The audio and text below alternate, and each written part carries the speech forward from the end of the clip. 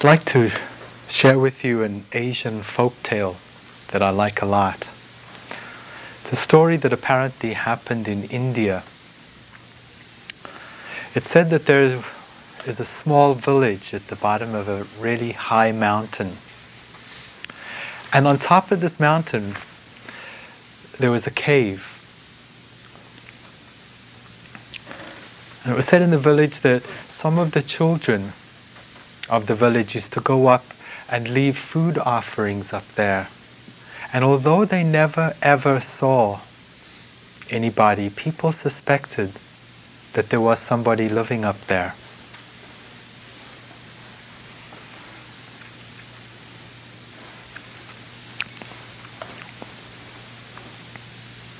Some of the older people in the village seem to remember many years before a hermit, mendicant monk arrive and move in there, but they weren't absolutely certain, although sometimes at night there would be a glow coming out of the mouth of the cave. Well, one day, even though the sun was shining brightly, there was this great luminous light at the mouth of the cave, and everybody's eyes were drawn up, and this being stepped out of the cave, and the children rushed up the mountain. The villagers went up also, and this man came walking down, his face really bright. The children threw petals on the ground, and it was almost as if this man wasn't even walking on the ground, he was a few feet above it. Some of the older people recognized him as this man that had come there 20, 30 years before. Well, as is customary in England, there was great in India, there was great excitement, and somebody called out to the man and said to him, "What is it that you've learned? What is it that you've accomplished after all these years up here?" And he lifted his downcast eyes and beamed a radiant smile, and he said, "I have overcome my anger." Oh, and everybody was very excited, and they clapped and they danced and threw flowers at his feet. And then somebody else said, "And furthermore, what is it that you've done after all these years up there? What have you learned? Please share with us." And he said, "It's a considerable thing, the achievement that I've accomplished here. I have laid to rest, I've conquered my anger." Oh, and the people were all excited and they clapped and everything. And then somebody else said to him, "And there must be something else that you've learned after 20, 30 years up here." And this cloud passed over his eyes and his fists went tight, and he said, "Fools, idiots," he said, "isn't it enough that I've laid down my anger?"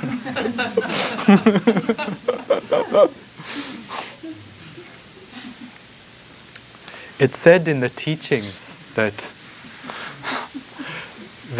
anger as a defilement of mind only completely falls away in the third stage of enlightenment. Just before the final enlightenment, just before one is an arahant or a Buddha, does anger completely fall away from the mind.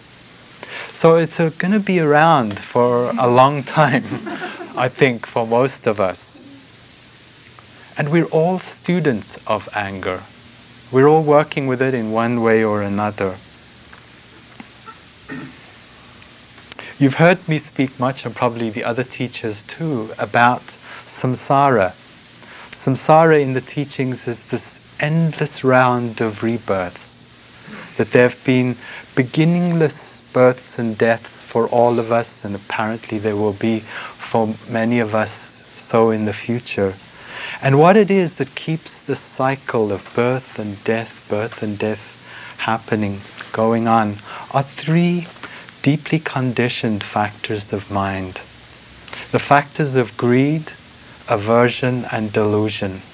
They regard it as the spokes of this wheel, and they just keep it turning. I'd like to speak specifically about aversion this evening.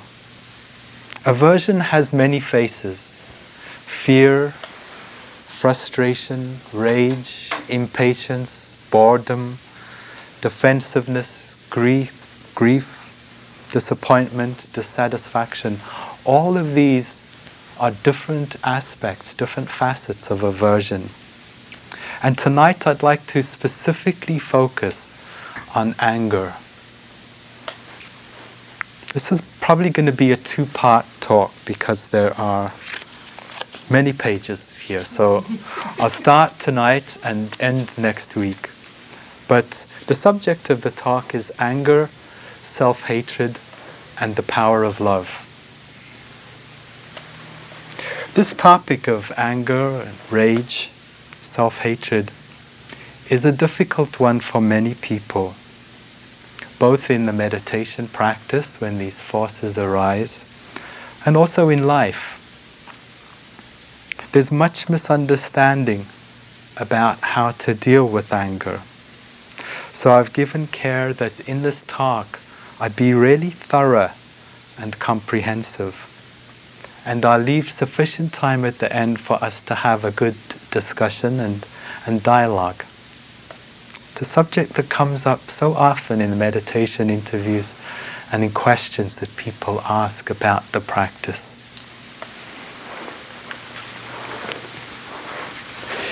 In the process of meditation that we do here, we must come slowly to open to the fullness of who we are, to the totality. We're all like these exquisite flower buds, moving towards fullness and wholeness. It's so wonderful at IMS, where I've been sitting for 2 months. There are these 100 people, all really doing this practice, day and night. A lot of people are sleeping just a couple of hours now. And they really, truly are like flower buds, all opening on their cushions. It's an amazing place to be. We open to the beauty and the wonder and the truth of who we are. We open to our capacity to love, to care, to share, to nurture and to understand. We open also to spaces of joy and calm and silence and emptiness within ourselves. And also we open to our darker side, to our shadows. We come to see our capacity to hate and to rage, to fear and to clutch and to hold on. We open to forces of guilt and attachment and confusion, of doubt and chaos within ourselves also. These forces can be so strong. And if our meditation is wholehearted and is true, it must call forth the entire range of what it means to be born human. The whole spectrum, what Zorba the Greek called the whole catastrophe. We have to open to the whole catastrophe. And for most of us, we carry self-images of who we are that are often lofty and usually very limited. And here on our cushions, we must open also to and feel the pain of the disparity between these images and the emerging truth of who we are. It's very hard and calls forth a great compassion for ourselves. Our resources of patience and endurance can be so deeply challenged as we begin to see the truth of who we are. Having anger arise in the mind is a part of being human. It's a part of the catastrophe. And yet what is true is that we live in a world where anger is largely regarded as highly unacceptable. I have this very old, youthful memory of someone looking piercingly at me and saying, "Are you angry? Are you angry?" Looking even for the most microscopic trace of this dreadful defilement in me. It's a memory that's very clear. And for me, for most of my life, anger has been a totally unacceptable emotion, both within myself and within other people. The taboo against anger is so strong in our world, and for many people it is difficult to even know that the anger is there. People live in fear of anger because of the disapproval of others, and also because the arising of anger most often signals the need for change. And that can be scary too. And as if this weren't enough, our society furthermore has this highly sexist bias against women dealing with anger or manifesting anger in any way. Angry women are labeled unladylike, unfeminine, strident, shrill. They're called witches and nags, shrews, and there are even more derogatory terms which I shan't mention. And what is also astonishing is that one considers the truth that we live in a world where it seems totally acceptable for angry men to wage vicious wars and bloody wars all over the planet. And it's interesting to reflect really that in our language there are no words for angry men that I can think of. And all of this is an expression and evidence of the unacceptability of anger in our society. No wonder it is so unacceptable within ourselves. And the extent to which it is regarded as unacceptable and inappropriate within ourselves is the extent to which it remains unexplored. Yet, if our meditation is to be wholehearted, we need to integrate any and all of the cut-off emotions, including anger, within ourselves, so that we might reclaim all that we and others have deemed unacceptable. If our flower is to open into the fullness of who we are. This is a poem by Galway Canal, the Vermont poet. He says, "The bud stands for all things, even for those things that don't flower. For everything flowers from within of self-blessing. Though sometimes it is necessary to reteach a thing its loveliness, to put a hand on its brow of the flower and retell it in words and in touch, it is lovely, until it flowers again from within of self-blessing. As St. Francis put his hand on the creased forehead of the sow and told her in words and in touch, blessings of earth on the sow, and the sow began remembering all down her thick length, from the earthen snout all the way through the fado and the slops to the spiritual curl of the tail, from the hard spininess spiked out from the spine, down through the great broken heart to the blue milken dreaminess, spurting and shuddering from the 14 teats into the 14 mouths, sucking and blowing beneath them. The long, perfect loveliness of the sow."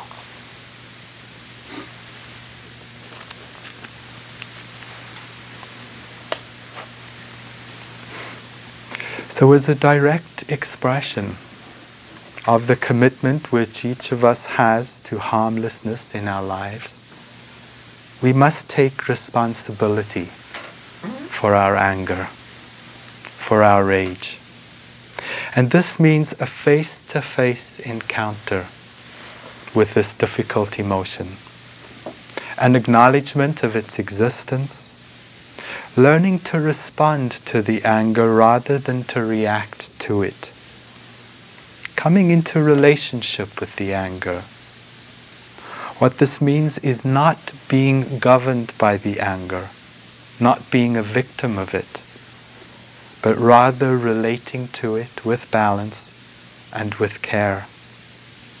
And to do this, we have to come to know the anger fully, kind of like an old cranky friend.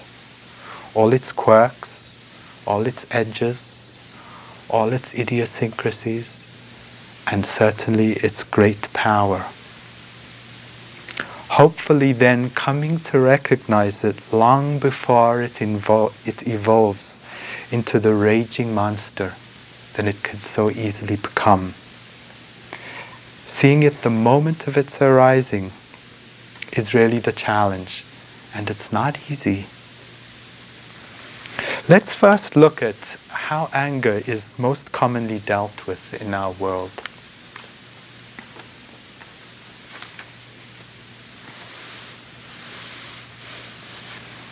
Anger is usually dealt with in two ways. Both are regarded as unskillful in the Buddhist tradition. Anger is firstly dealt with by suppression. And the second way is by the venting of anger. Both of these forms of dealing with anger are forms of attachment. Suppression is a clinging to the anger, a contraction around it, real holding it close in. And a venting of the anger is an aversion to the anger. It's like spitting it out, almost vomiting out the anger. Both of these ways rigidify and maintain the underlying patterns that precipitated the anger in the first place. Neither one is regarded as a movement away from suffering, but rather a reconditioning of further suffering. Let's look more carefully at the suppression and then the venting of anger before exploring an alternative. Why is anger so often repressed, as it certainly is in my case? Certainly, as I mentioned, society largely encourages the suppression of anger. Also, for many people, they live their whole lives in fear of the anger.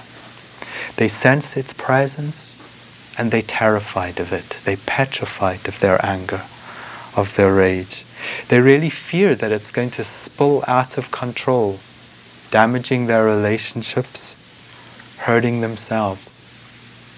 And really, sadly, the truth is that this might very well happen if the anger is repressed for a long time. It can emerge in jagged, unpredictable, and very neurotic and painful ways.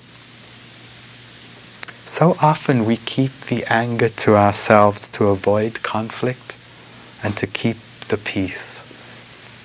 Our primary energy then becomes to protect others and to preserve relationships. And if this happens over time, we really come to lose all sense of ourselves. And furthermore, this suppression of anger is painfully self-defeating and self-denying as we turn into Pollyannas of one sort of another. We become nice ladies and nice men, sporting radiant smiles while we are perhaps seething and raging inside with resentment. Sometimes our anger is buried so deep that it's almost as if it's under a rock. This is blocked energy. And we know the effects of this can be so unhealthy. It seems very clear that repressed anger can cause disease and discomfort in the body. And furthermore, this deep and long repression can have profound psychological consequences too. A while ago, I was in a really difficult interpersonal situation. And for several weeks, I was getting more and more angry. And what I didn't realize was the extent of the anger. I had no idea. Well, one morning I woke up and I was in this paralyzing depression. I lay in bed listless, really no energy, immobilized, unable to move really. And for those of you that know me, this is very uncharacteristic. I usually have a lot of energy. I really couldn't stir myself. It was as though my spirit was completely gone. I spoke to a friend and she suggested that I close all the doors of the place where I was staying and just scream and shout for a while. And so I did this for about 5 or 10 minutes. I just roared like a lion. And all of a sudden it was as though the switch was thrown within me. This huge column of energy just roared through me. And it just roared and roared and roared. And afterwards, when I lay on the bed and reflected on what had happened, it was just amazing. All the listlessness, all the depression was utterly gone. This huge rage was what was underneath all of that tiredness. It was such a graphic and vivid reminder of how dangerous it can be to repress and hold the anger in. So all of these are ways of dealing with anger that involve this repression, this suppression. Within the teachings of the Buddha, the other unskillful and common way of dealing with anger is the venting of it. Let's explore this way of working with anger. What is clear is that the old anger in, anger out hypothesis that says letting it all hang out so as not to protect us from holding it in is just not true. There are no reservoirs of anger within ourselves that we need to tap or we need to empty. In the meditation practice that we do here, we see that everything that arises passes away. They arise because of conditions, because of causes. And when the causes and conditions are gone, they move on. Nothing is permanent. And this includes anger. Anger arises, as I said, because of conditions, because of causes. Remove these, and they fall away or change. Venting our anger, reactively spitting it out, just makes the pattern of anger stronger in the depths of our consciousness. Furthermore, the process of involuntarily emoting anger involves most often much identification with the anger. It becomes, I am an angry person. I am angry, I'm furious, my anger, my rage, all fueling the fire and the identification and the suffering.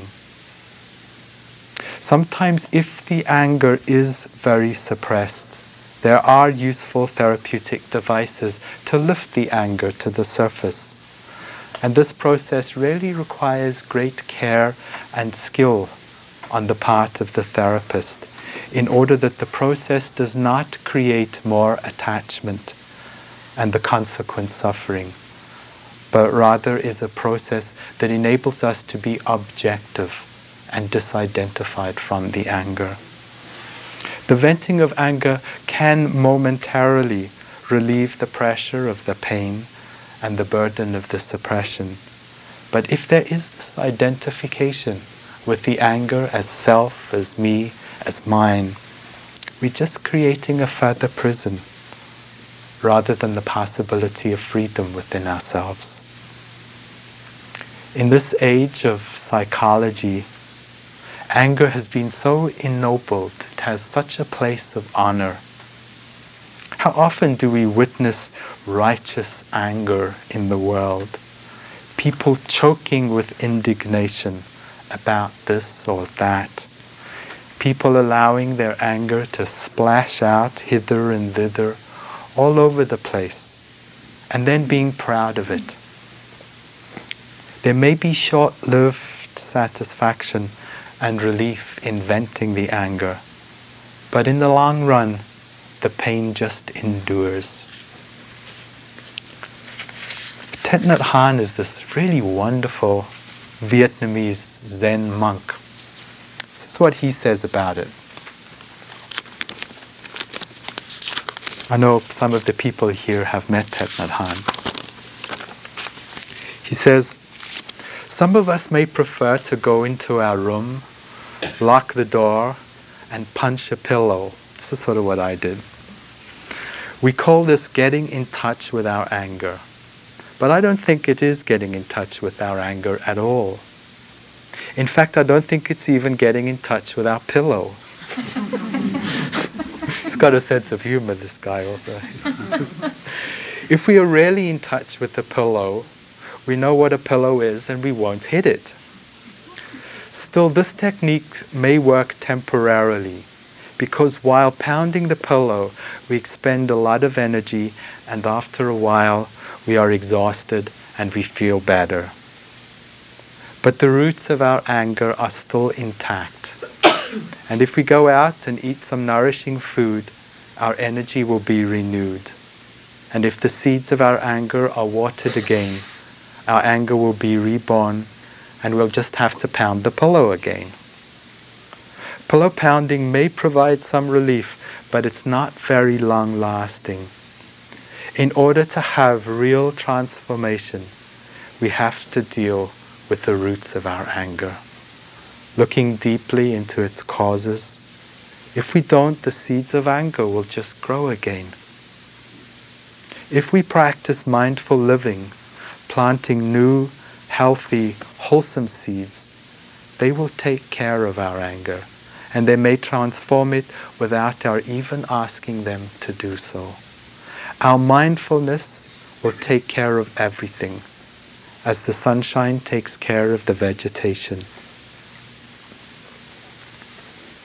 The sunshine does not seem to do much, it just shines on the vegetables, but it transforms everything. Poppies close up every time it gets dark, but when the sun shines on them for 1 or 2 hours, they're sure to open again. The sun penetrates into the flowers, and at some point the flowers cannot resist. They just have to open up.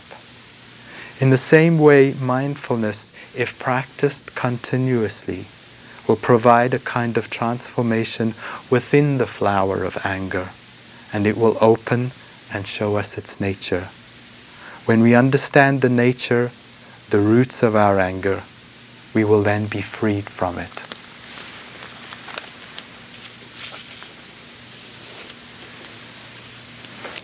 So how is it, then, that we get to the true nature of anger, to the very roots of it? This is the third way, not venting, not suppressing the anger. The third way is the way of meditation and the way of awareness.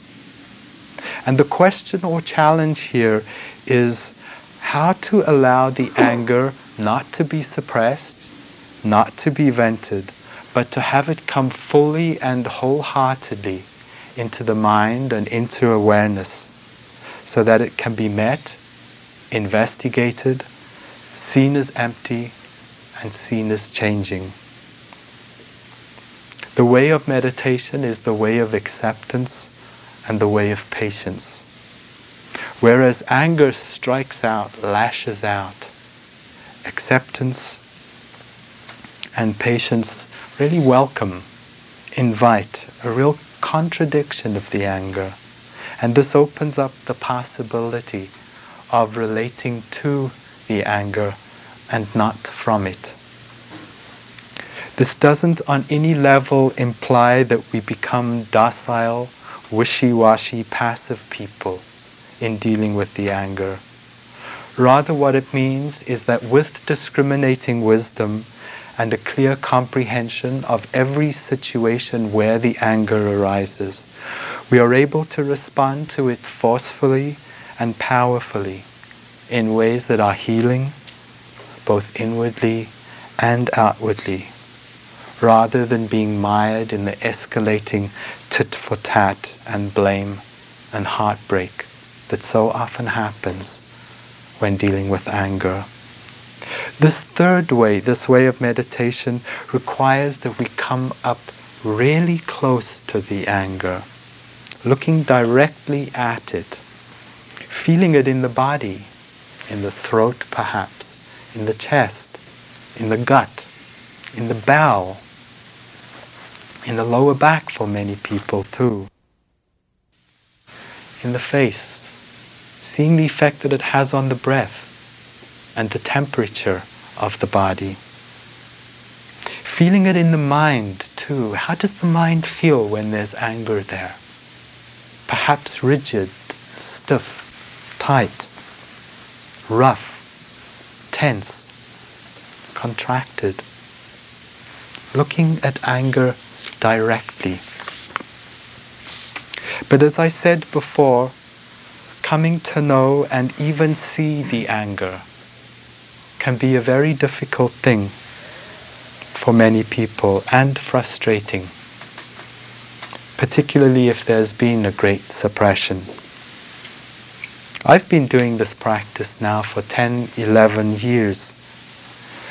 And in the last years, and certainly more so recently, I've been able to really engage the anger directly.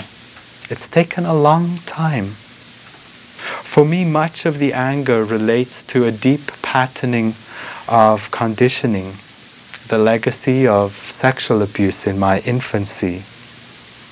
And as I reflect on why it is that it's taken so long for this to emerge into the light, perhaps it is that in the natural unfolding of the meditation practice, it's taken time for this heart and for this mind to mature to a degree where the anger, as powerful and as strong as it is, can be worked with.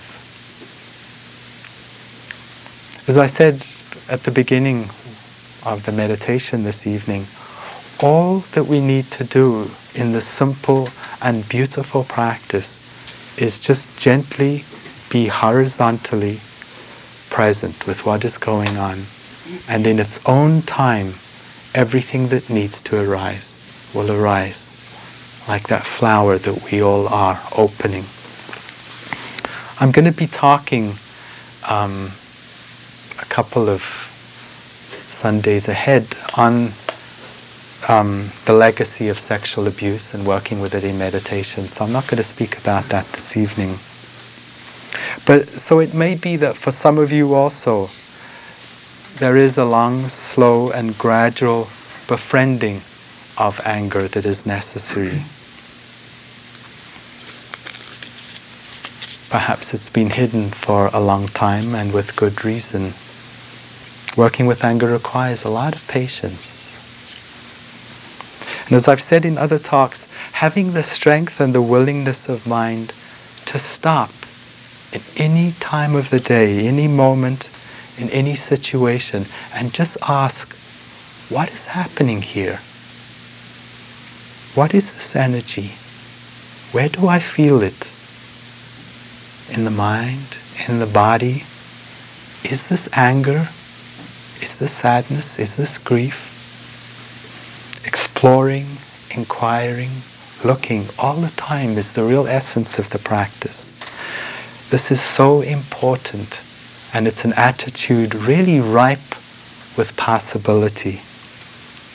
And with time, slowly, gradually, the full splendor and the energy of anger emerges into the open, to be befriended, to be respected, to be made workable, and to be known fully.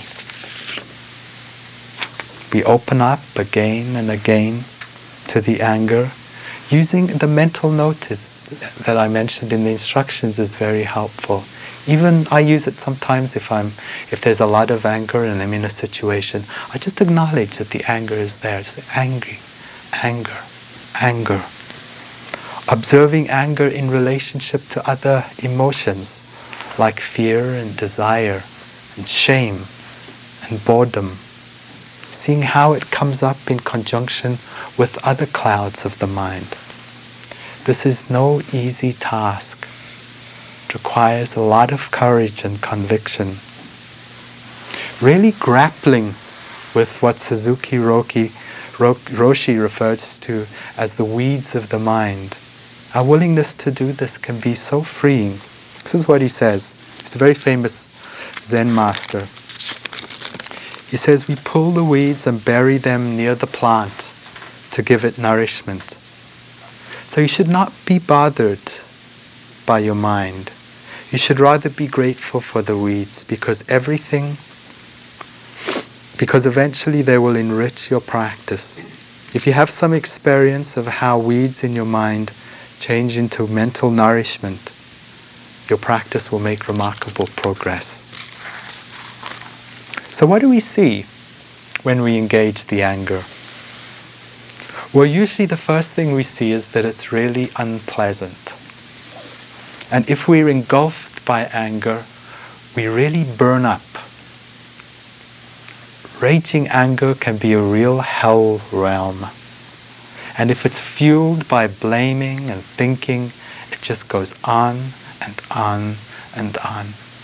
And if you're doing a retreat like I've been doing, days of forest fire raging through the mind. It's amazing. The mind can get very concentrated also, one-pointed working with anger. Perhaps you've noticed this. It really intensifies the experience. If you're angry with someone, you really concentrate on them. You notice the clothes they're wearing, the expressions on their faces, their actions. You can really become fixated on them. Usually not very generously. Usually quite critically. So too it is in the meditation. If there's anger there and the mind is with it, it can get very concentrated. Some people think that concentration is only something that happens in sort of elevated, high states. But, if you think of like a burglar, breaking in somewhere, boy, the mind is very focused and clear. And if we can have that kind of mind on our anger, can also be very freeing, because it enables us to see the truths to the roots, to the very nature of the anger. We also see, if we look at it, that anger arises because of causes. Not because there's a groundswell, a reservoir of anger inside of ourselves. If we get what we don't want, we get angry. If we don't get what we do want, we get angry. Anger often arises in relationship to many emotions, like pride and suspicion and impatience. If there is carelessness in our relationships, anger arises. There are a myriad of reasons. But what is important is that with anger, is that when it arises, we can be sure that we are at an edge. That it's an edge where the opportunity of freedom and understanding is enormous. Because anger arises when there's attachment. And so it's also an opportunity for us to let go, to be free. So we've seen it's unpleasant, we see it's concentrating, see it arises because of causes. What else do we see? Well, one of the things when you're working with anger is you see that it doesn't stay around for very long, that it's impermanent. When the conditions that precipitated the anger fall away, then the anger changes, often falls away. This is very important insight, the insight into the impermanence of anger. Because what this means is that when anger arises and it seems so fixed and interminable and it's going to be there forever, I'm going to be angry for the rest of my days. If you just say, this will pass, it can just change the whole tone of it, the whole feeling of the anger. It's very freeing to do that. It can really shift the idea of the anger being solid and being unmoving. Another thing that's very clear in working with anger is that thoughts play a central role in fueling the anger. We observe in the meditation practice how thoughts condition the anger. We have a thought, we get angry. On the other hand, we can see how our anger can condition thoughts. The anger arises, oh, and there's this thought and there's that thought, and we get blaming and it just spins out of control.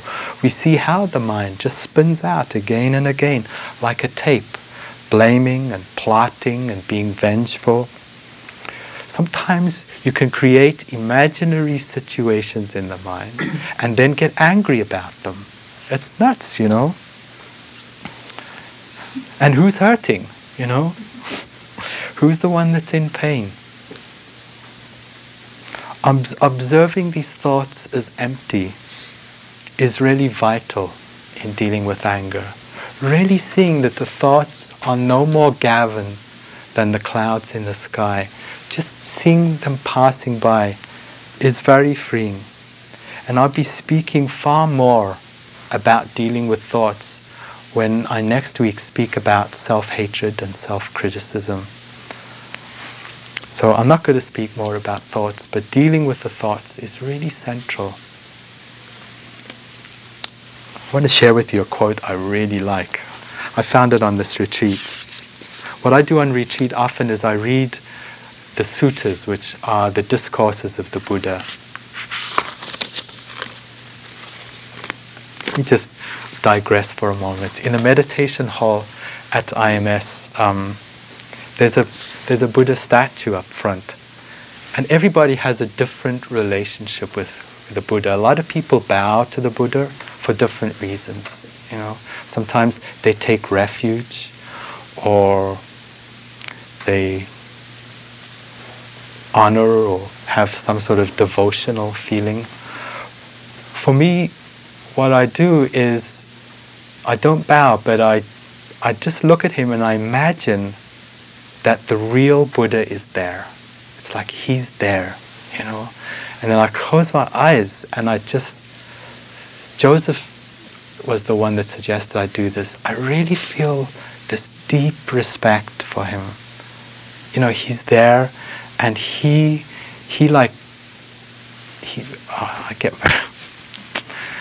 did it, you know. It's like through greed, hatred, and delusion, he completely freed himself. And on this retreat, I really felt like a personal relationship with this friend who was in the meditation room. And so I used to read a sutta every day, discourses. And this was one of the ones that I found about anger. It's like the Buddha as Shakespeare.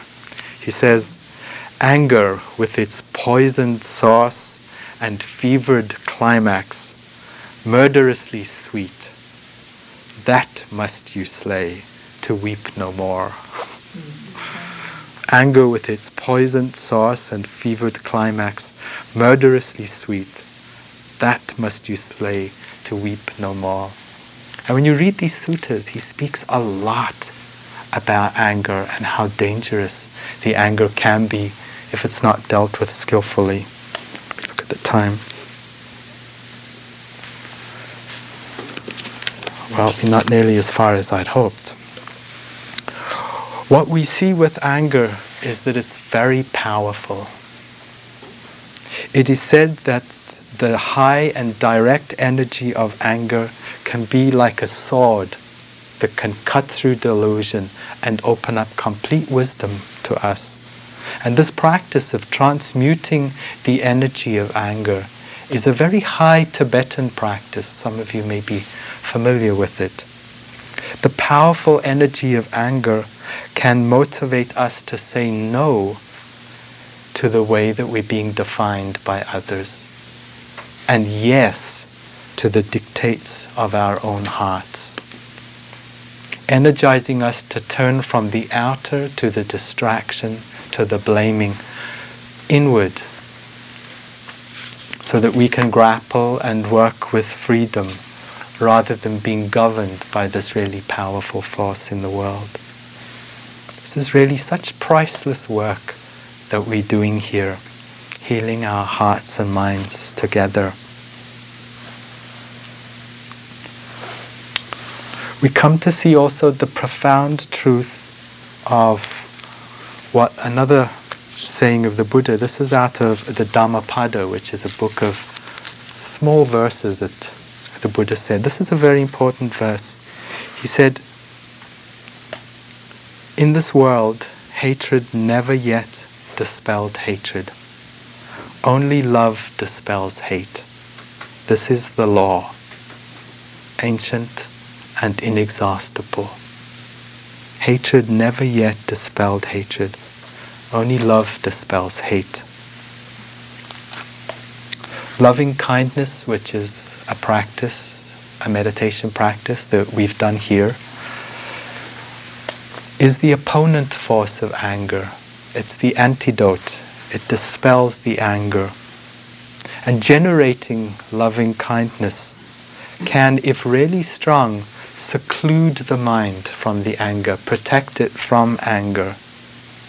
And if we're in situations that are difficult, we can direct our great hearts of loving kindness and compassion and forgiveness towards the situations of anger and towards the anger itself, directing these qualities of the heart both inwardly and outwardly to those who we feel angry with or from whom we receive angry energy.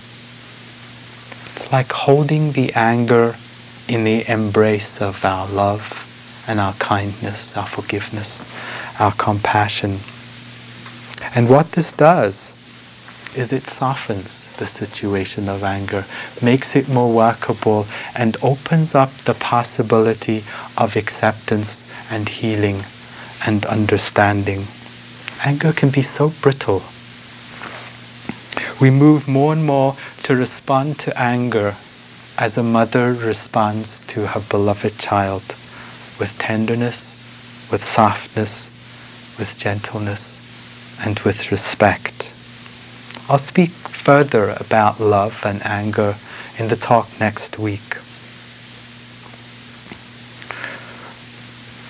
I'll just speak a little about patience and then I'll end. We use anger also to cultivate patience, which is one of the high qualities of mind. Rather than thinking it should have gone away by now, or this anger shouldn't have arisen in the first place, it changes. We take tea with the anger again and again and patiently again. Our willingness to open to the anger when it arises is so important. This is a wonderful poem by Adrienne Rich. She says, "A wild patience has taken me this far, as if I had to bring to shore a boat with a spasmodic outboard motor, old sweaters, nets, spray-mottled books tossed in the prow, some kind of sun burning my shoulder blades, splashing the oarlocks, burning through. Your forearms can get scalded, licked with pain in a sun blotted like unspoken anger behind a causal mist. The length of daylight this far north in this 49th year of my life is critical. The light is critical. Of me, of this long-dreamed involuntary landing on the arm of an inland sea. The glitter of the shoal depleting into shadow I recognize. The stand of pines, violet black really, green in the old postcard, but really I have nothing but myself to go by. Nothing stands in the realm of pure necessity except what my hands can hold. Nothing but myself. Myselves. After so long, this answer. As if I had always known, I steer the boat in simply. The motor dying on the pebbles, crickets taking up the hum dropped in the silence. Anger and tenderness. Myselves. And now I can believe they breathe in me as angels, not polarities. Anger and tenderness, the spider's genius to spin and weave in the same action from her own body anywhere, even from a broken web. The cabin in the stand of pines is still for sale. I know this.